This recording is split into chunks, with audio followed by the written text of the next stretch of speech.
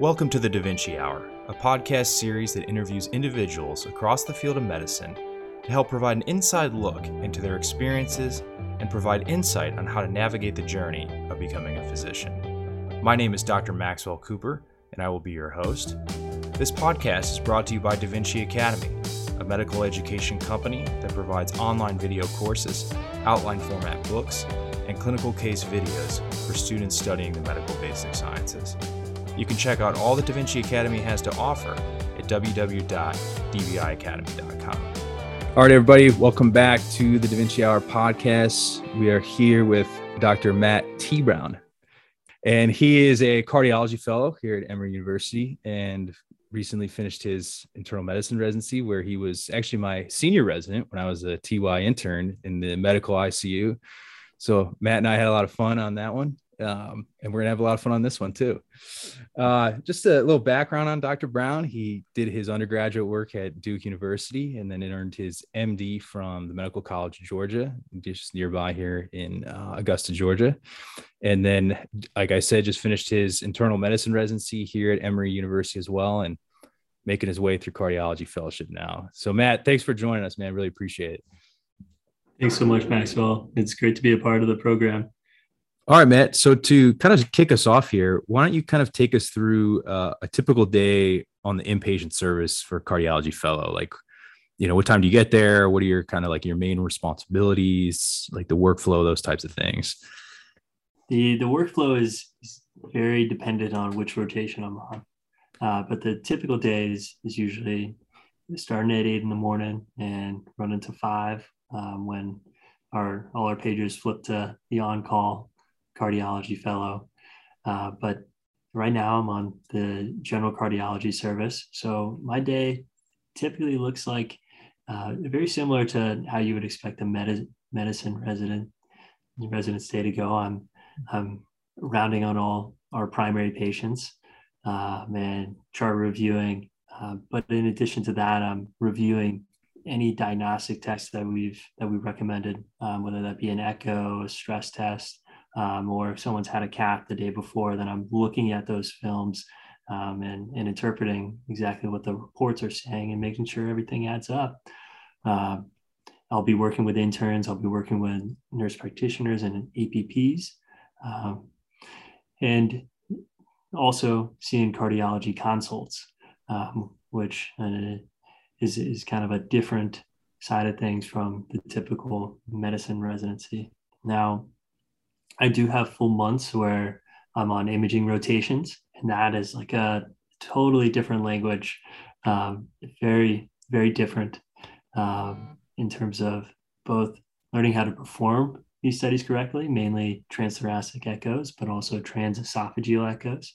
And then on the flip side, learning how to interpret those imaging. So I'm back to the books, and I'm working with my cardiology attendings to be able to review reads and be able to pick up on things that I thought I was pretty good at determining ejection fraction, but now these numbers that I'm reporting are going in the reports. So it's very different. It's gaining a lot more responsibility.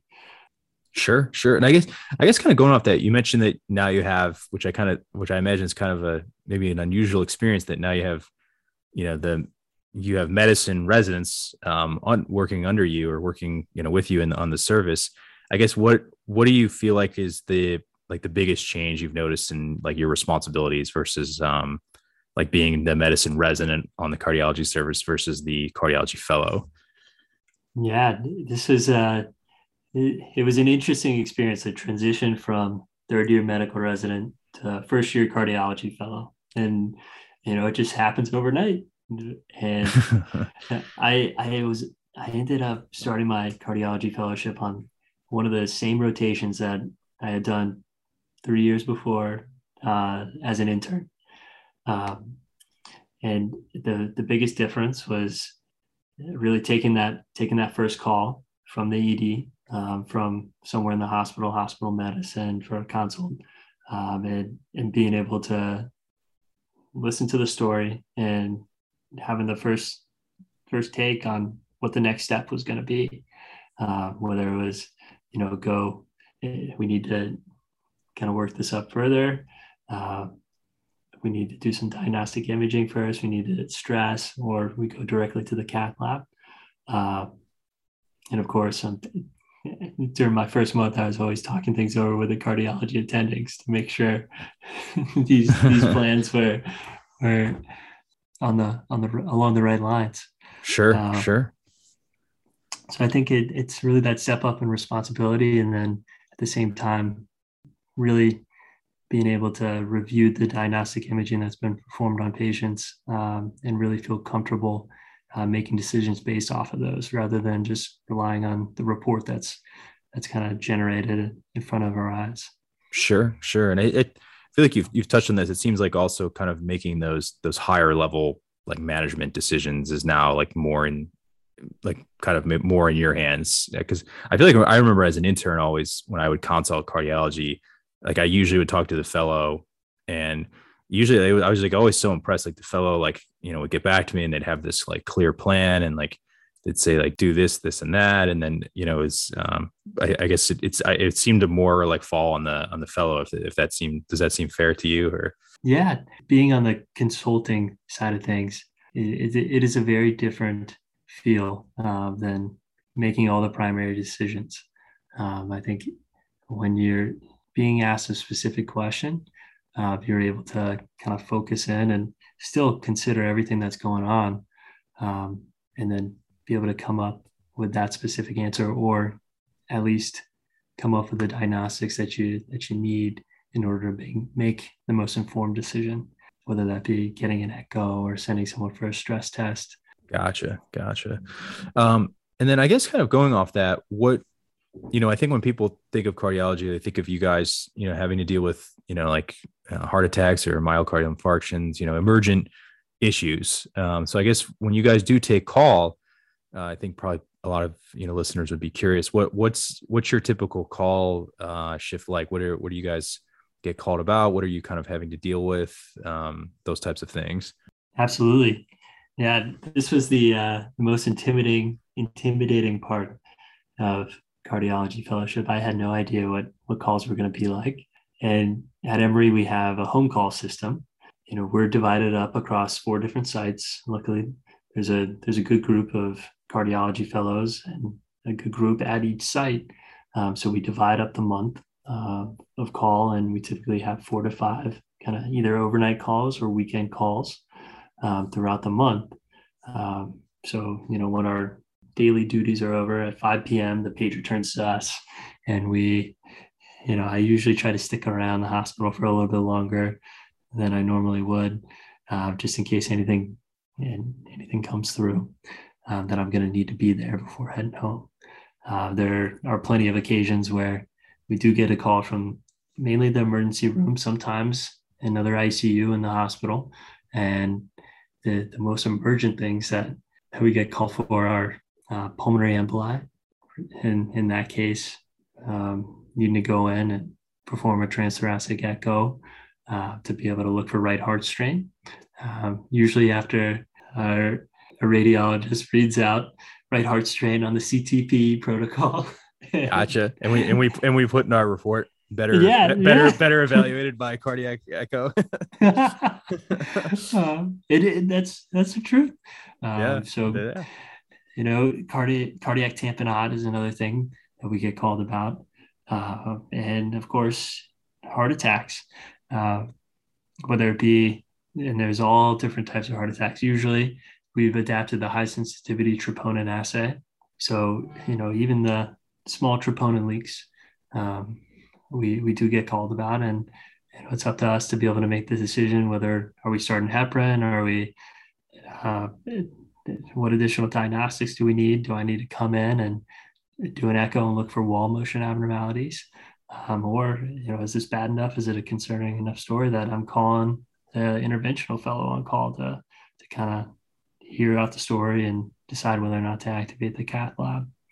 All those things don't, you hope and you pray, and all those things don't happen in one night.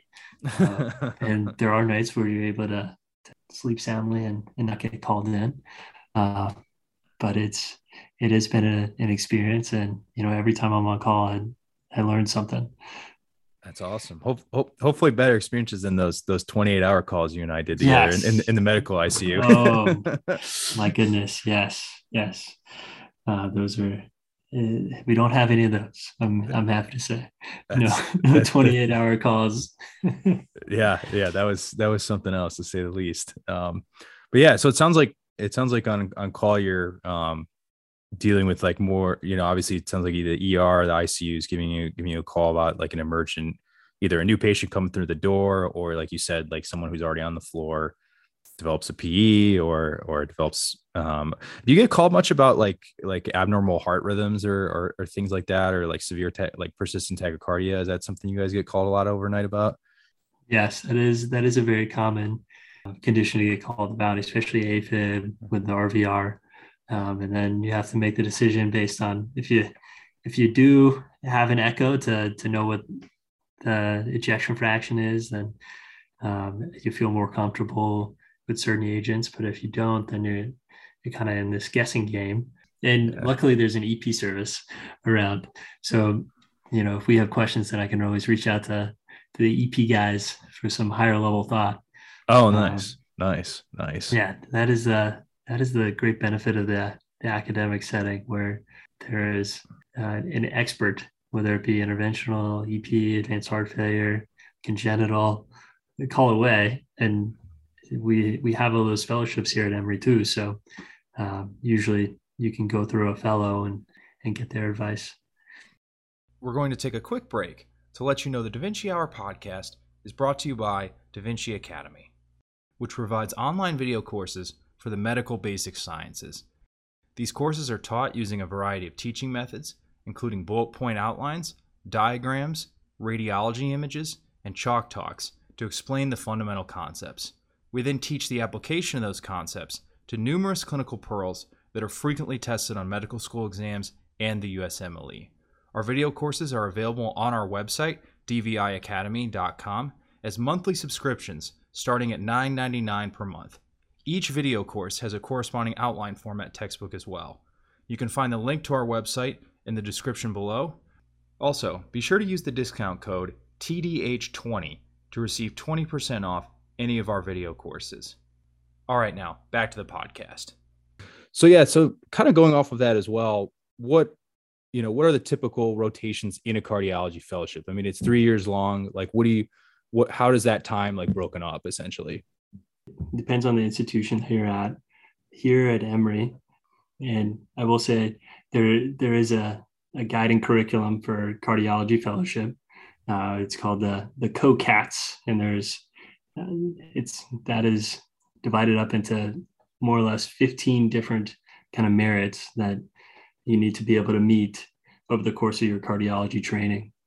Among those 15 different kind of merits are different levels that you can advance through depending on how many procedures or how much exposure you get to certain areas. So every cardiology fellowship is built to be able to meet certain requirements. I will say here at Emory, our first year is very much so clinically based.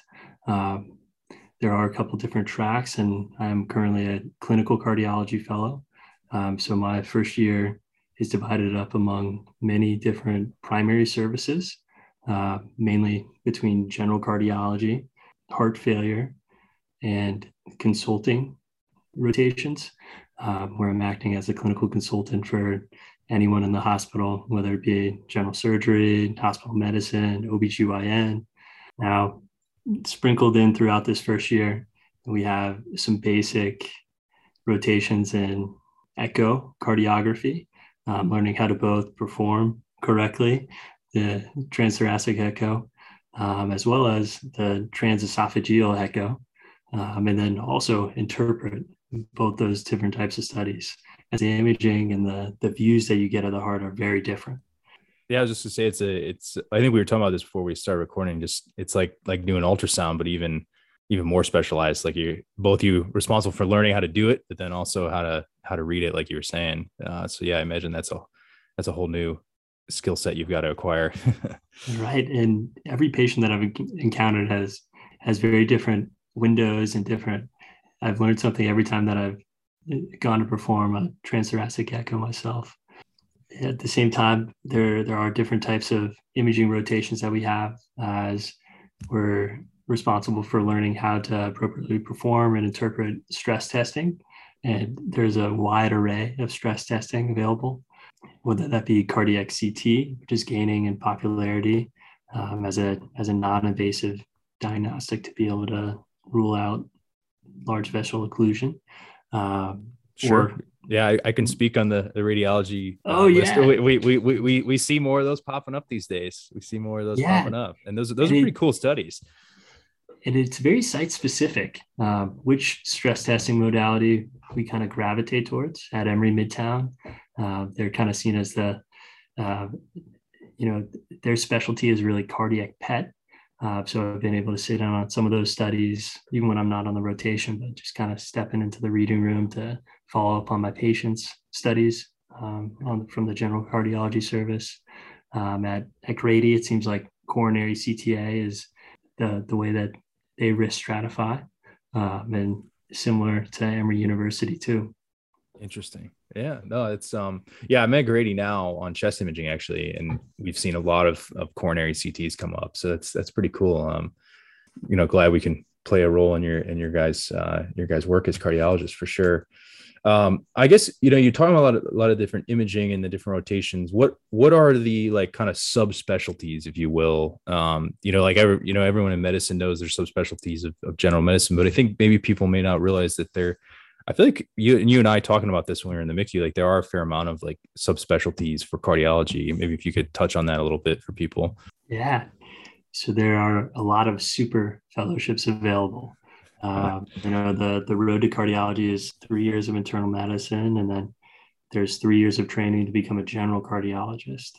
Now, at the end of those 3 years, you're board certified to be able to practice in cardiology. You can, and depending on your level of proficiency and kind of in some of the COCATs that we mentioned earlier, mm-hmm. You can get echo boarded and certified. You've seen enough EKGs to be able to read all of those. But beyond general cardiology training, there are many super fellowships.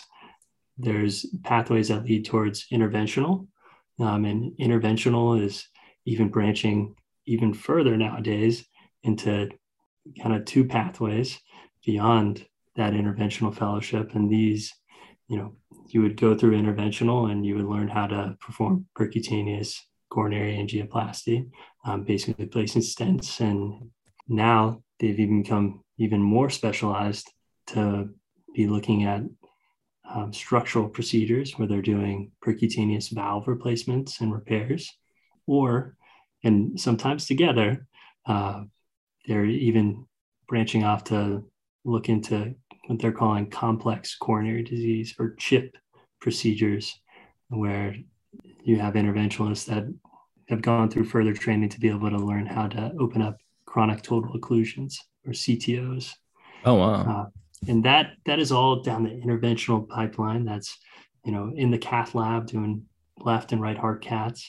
And so that is kind of an exciting pathway. Sure. Kind of on the flip side, looking at more of the electrical system of the heart, and how the heart conducts, there's a super fellowship and pathway for electrophysiology, where they're responsible for a lot of the ablation procedures that you hear about for atrial fibrillation or supraventricular tachycardias. They also put in pacemakers and defibrillators, and that's now a 2-year fellowship beyond general cardiology. And there are a variety of imaging subspecialties that have become available, whether that be structural imaging or more specifically like cardiac CT or cardiac MRI. And there is nuclear interest as well. I guess there are really 2 more. One that I'm very interested in, and that's advanced heart failure and transplant, where you're managing patients usually with both types of heart failure, preserved ejection fraction or reduced ejection fraction, and seeing them as they seeing patients in clinic and also in the hospital as there are heart failure specific services, and managing them throughout their disease process, and working on goal-directed medical therapy and exploring some of the more invasive options and potentially even heart transplant. Outside of that, there's also adult congenital heart disease with our growing patient population from the pediatric pool, where patients are born with tetralogy Fallot and different cardiac anomalies. And our cardiothoracic surgery team and pediatric cardiologists have become so successful in intervening early. As those patients grow into adults, and their physiology really changes. The whole field of adult congenital heart disease has really grown out of that. Interesting.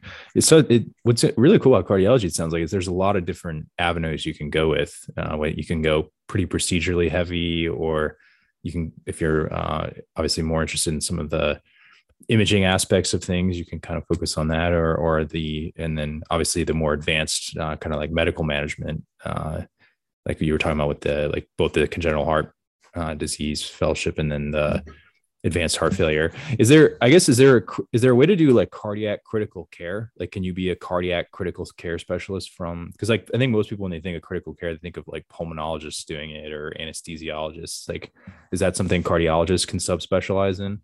Yeah, absolutely.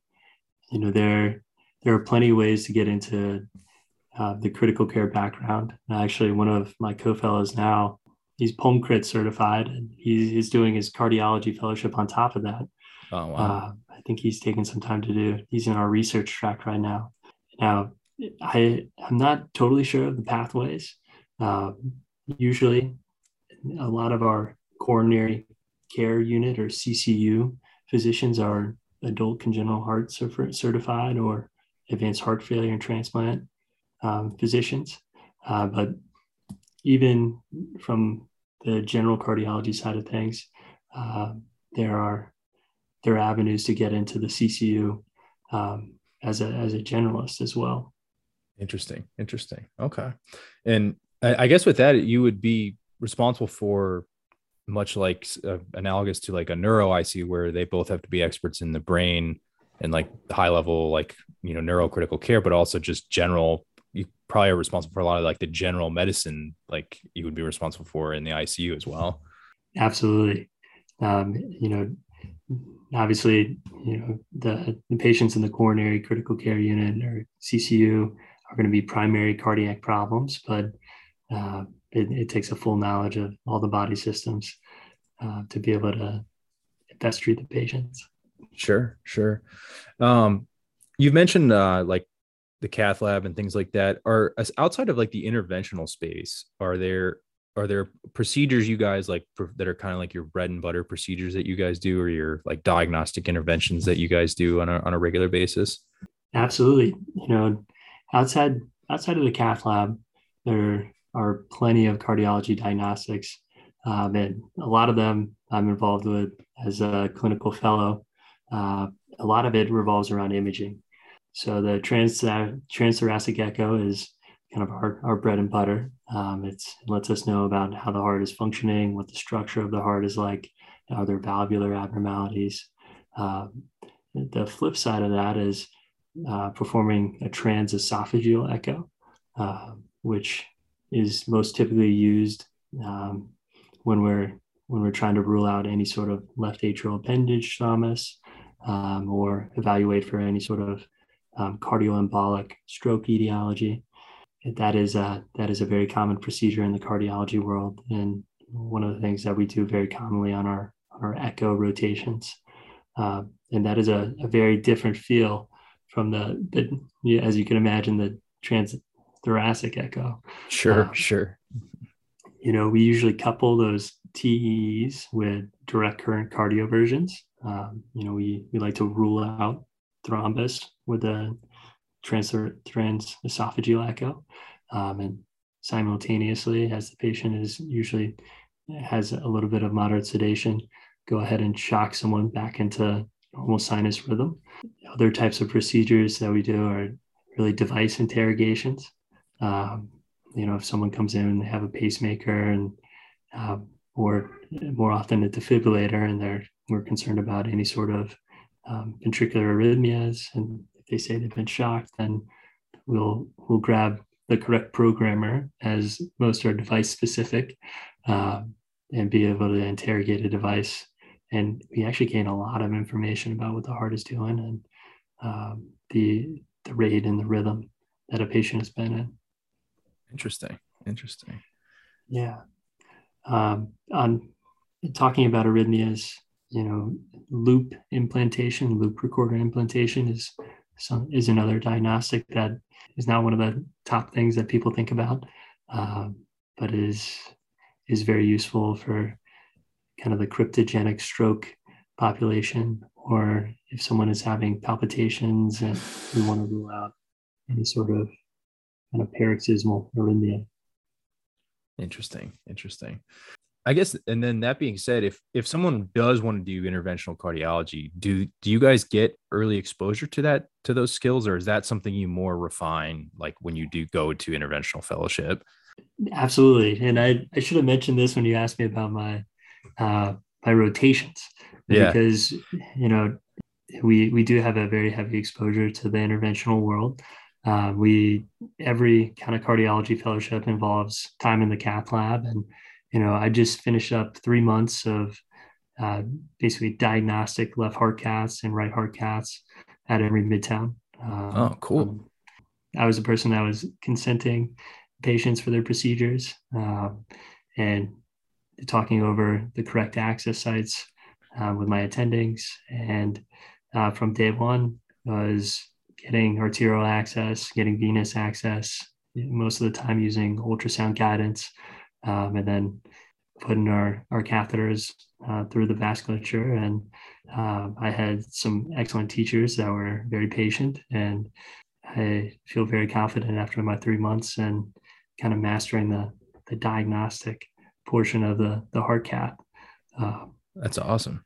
Yeah, there's more to come. In my second year, we have an additional month. And what's really nice about the Emory's program is a lot of it is front loaded, where we go through and kind of check all the boxes of imaging rotations, consulting rotations, general services, and CCU months.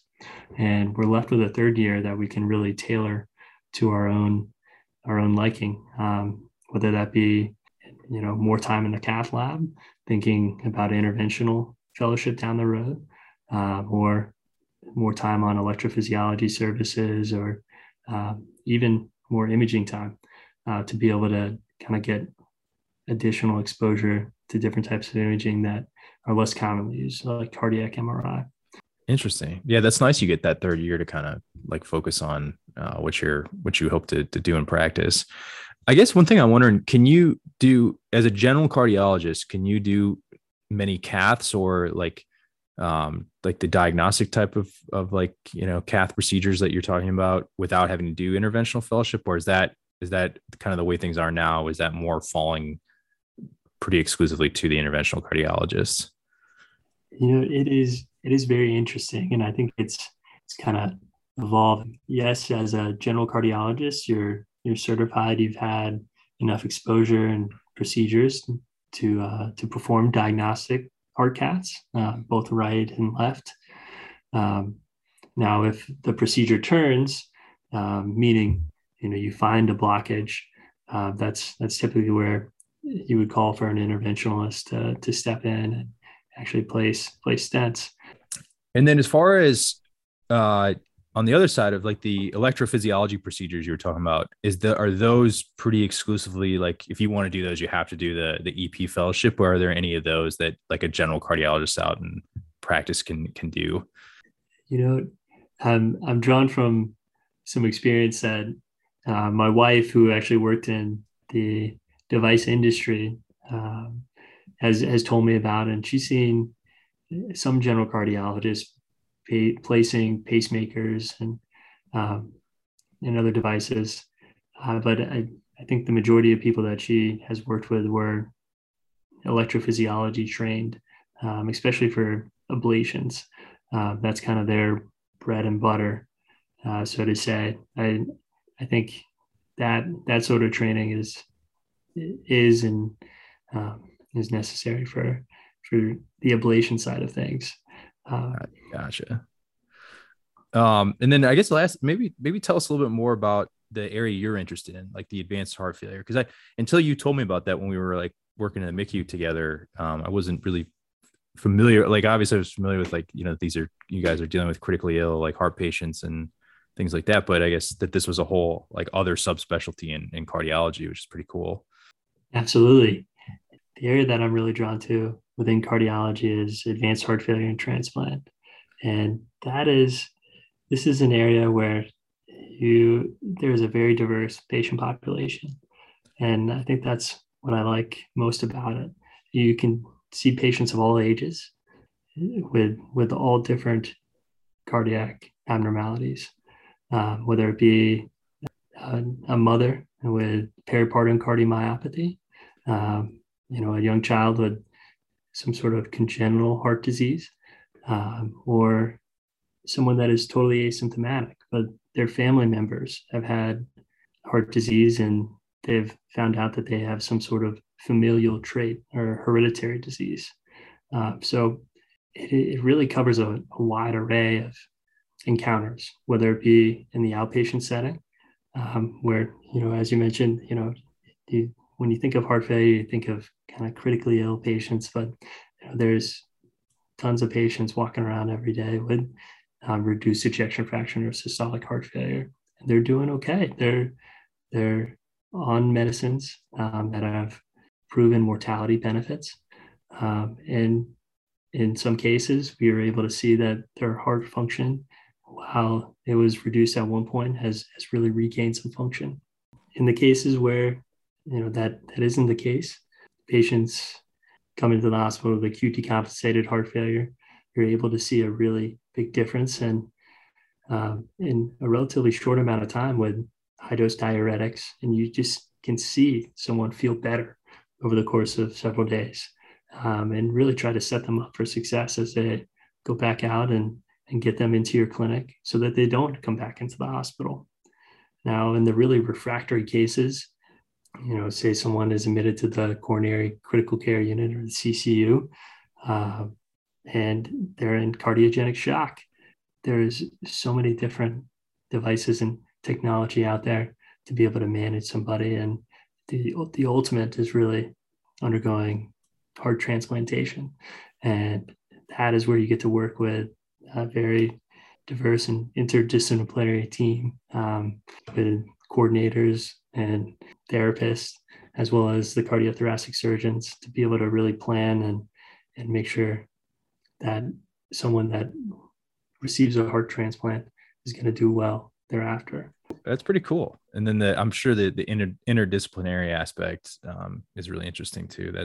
I'm sure it takes a complex team to manage some of those very complex patients. Absolutely. I've been able to sit in on a few of the advanced heart failure transplant meetings. You have surgeons on the call, you have multiple heart failure doctors and social workers that have gotten to know the family, and not even just the patient, but the family members that are going to be supporting someone down the road. They really leave no stone unturned and want the best.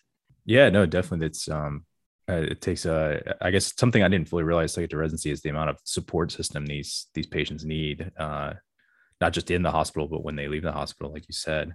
Going off, kind of winding it back a little bit, I wanted to ask you, I was curious, when you were in medical school, what did you know you wanted to do cardiology, or were you more just interested in like internal medicine and thought you kind of would figure it out in residency?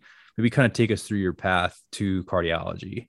So going to the medical school, I really had no idea what was out there. I was a biomedical engineer as an undergrad, and I volunteered in the hospital, and I knew that I wanted to be able to interact with patients on a daily basis, and that's what drew me to medicine. I didn't really realize all the different specialties that were out there.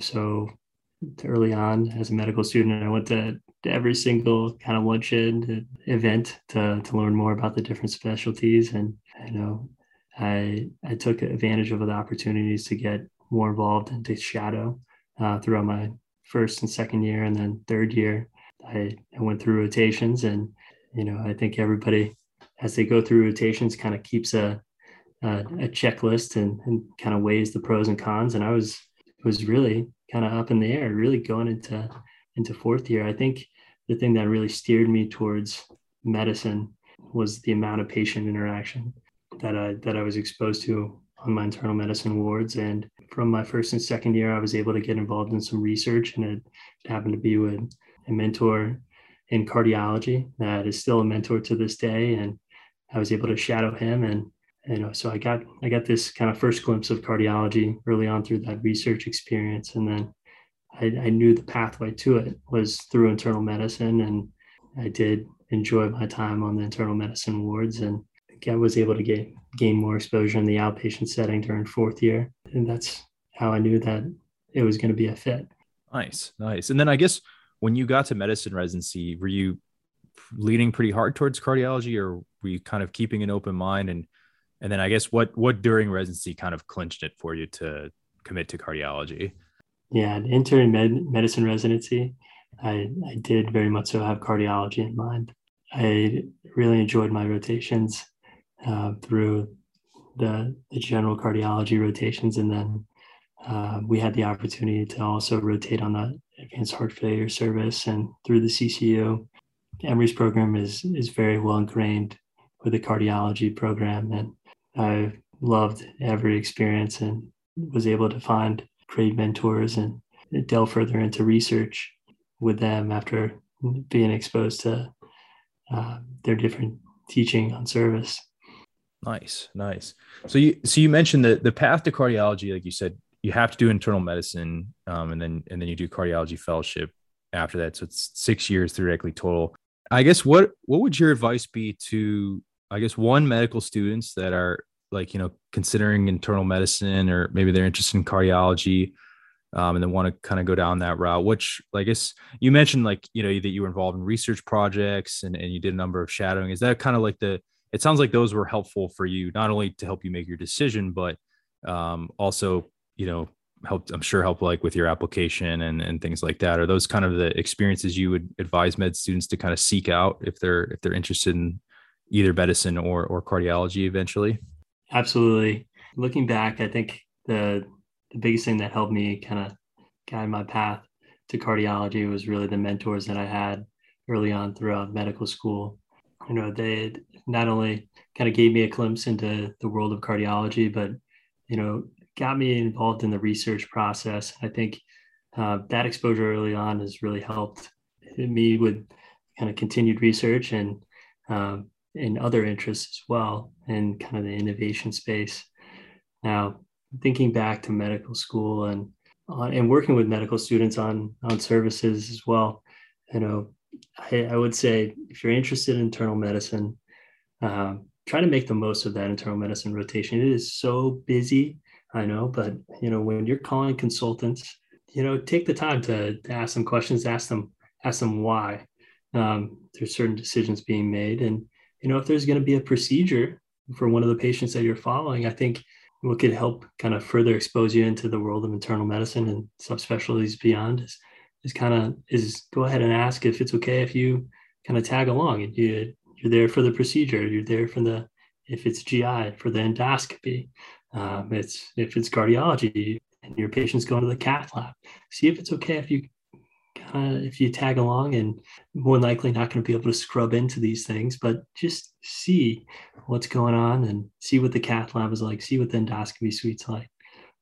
If it's rheumatology, watch the rheumatologist tap the joint, or go examine the crystals under the microscope. I think there's a lot to internal medicine, and it's a field with many different avenues.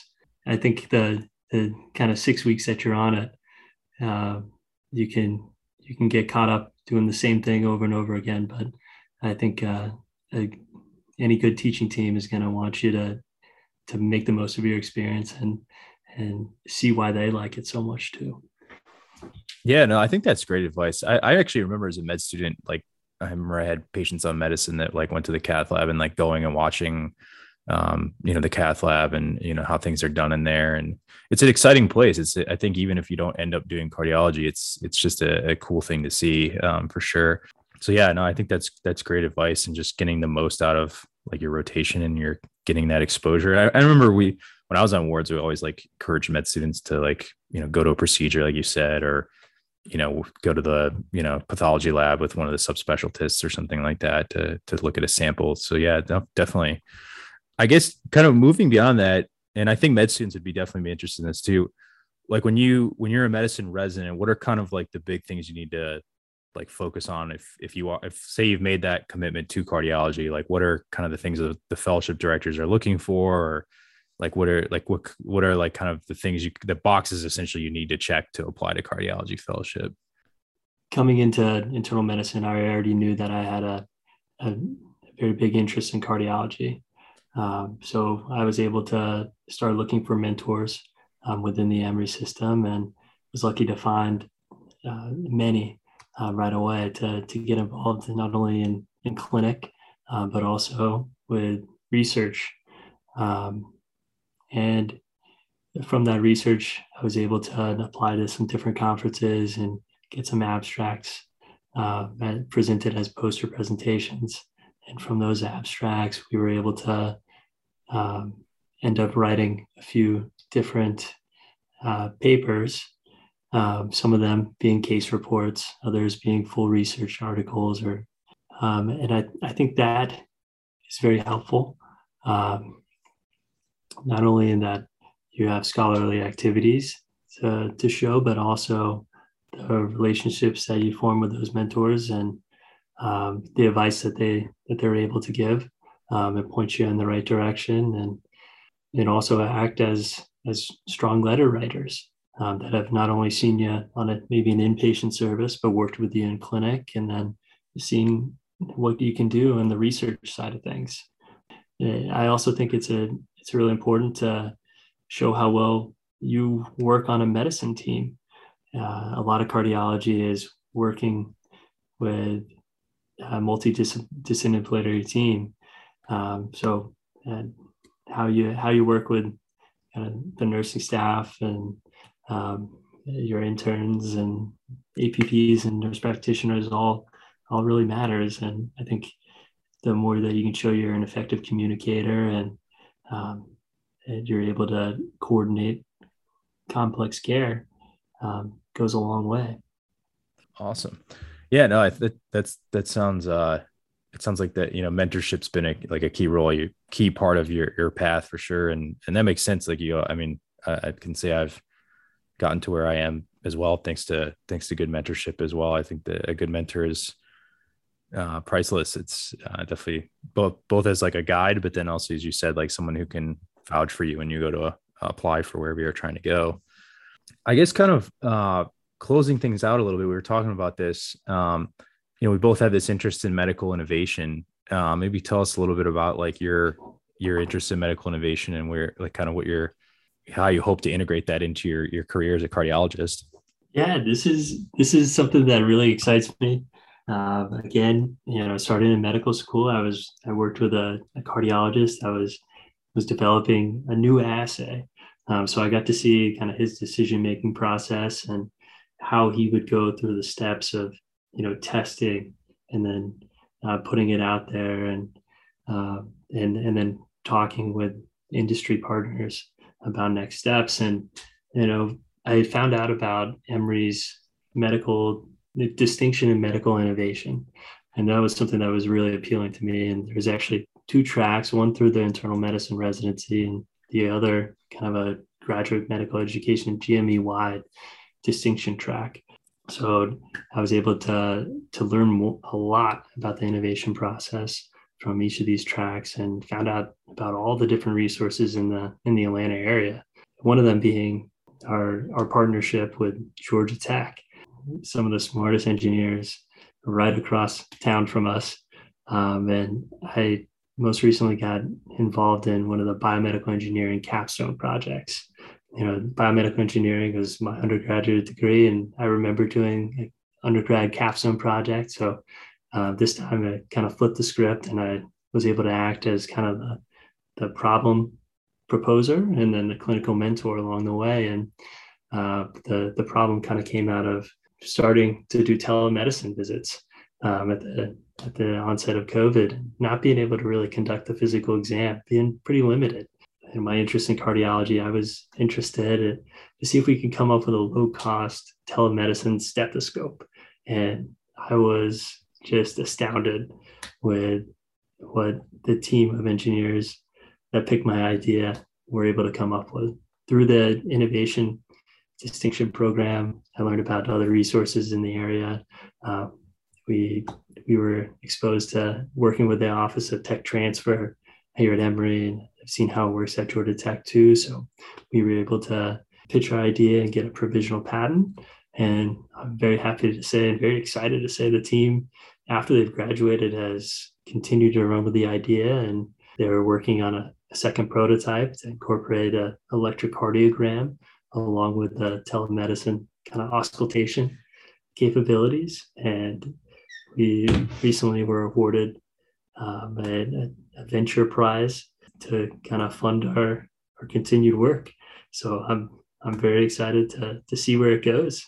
Awesome. Congrats on that, man. That's really cool. And then to really see like an idea kind of come to full fruition like that. It's, obviously, there's a lot of ideas out there, but actually like bring it to kind of a stage where you're, really making good headway on it. That's awesome. Congrats on that, and more success ahead, I hope. Thank you. Thanks. We hope so too. We'll see. And this is an avenue that I think it just works very well with cardiology, as there's constant innovation in the field. And I do really enjoy telemedicine, and I know that there's actually a big place for it within the world of heart failure management. So I would love to be able to incorporate this later on in my career too.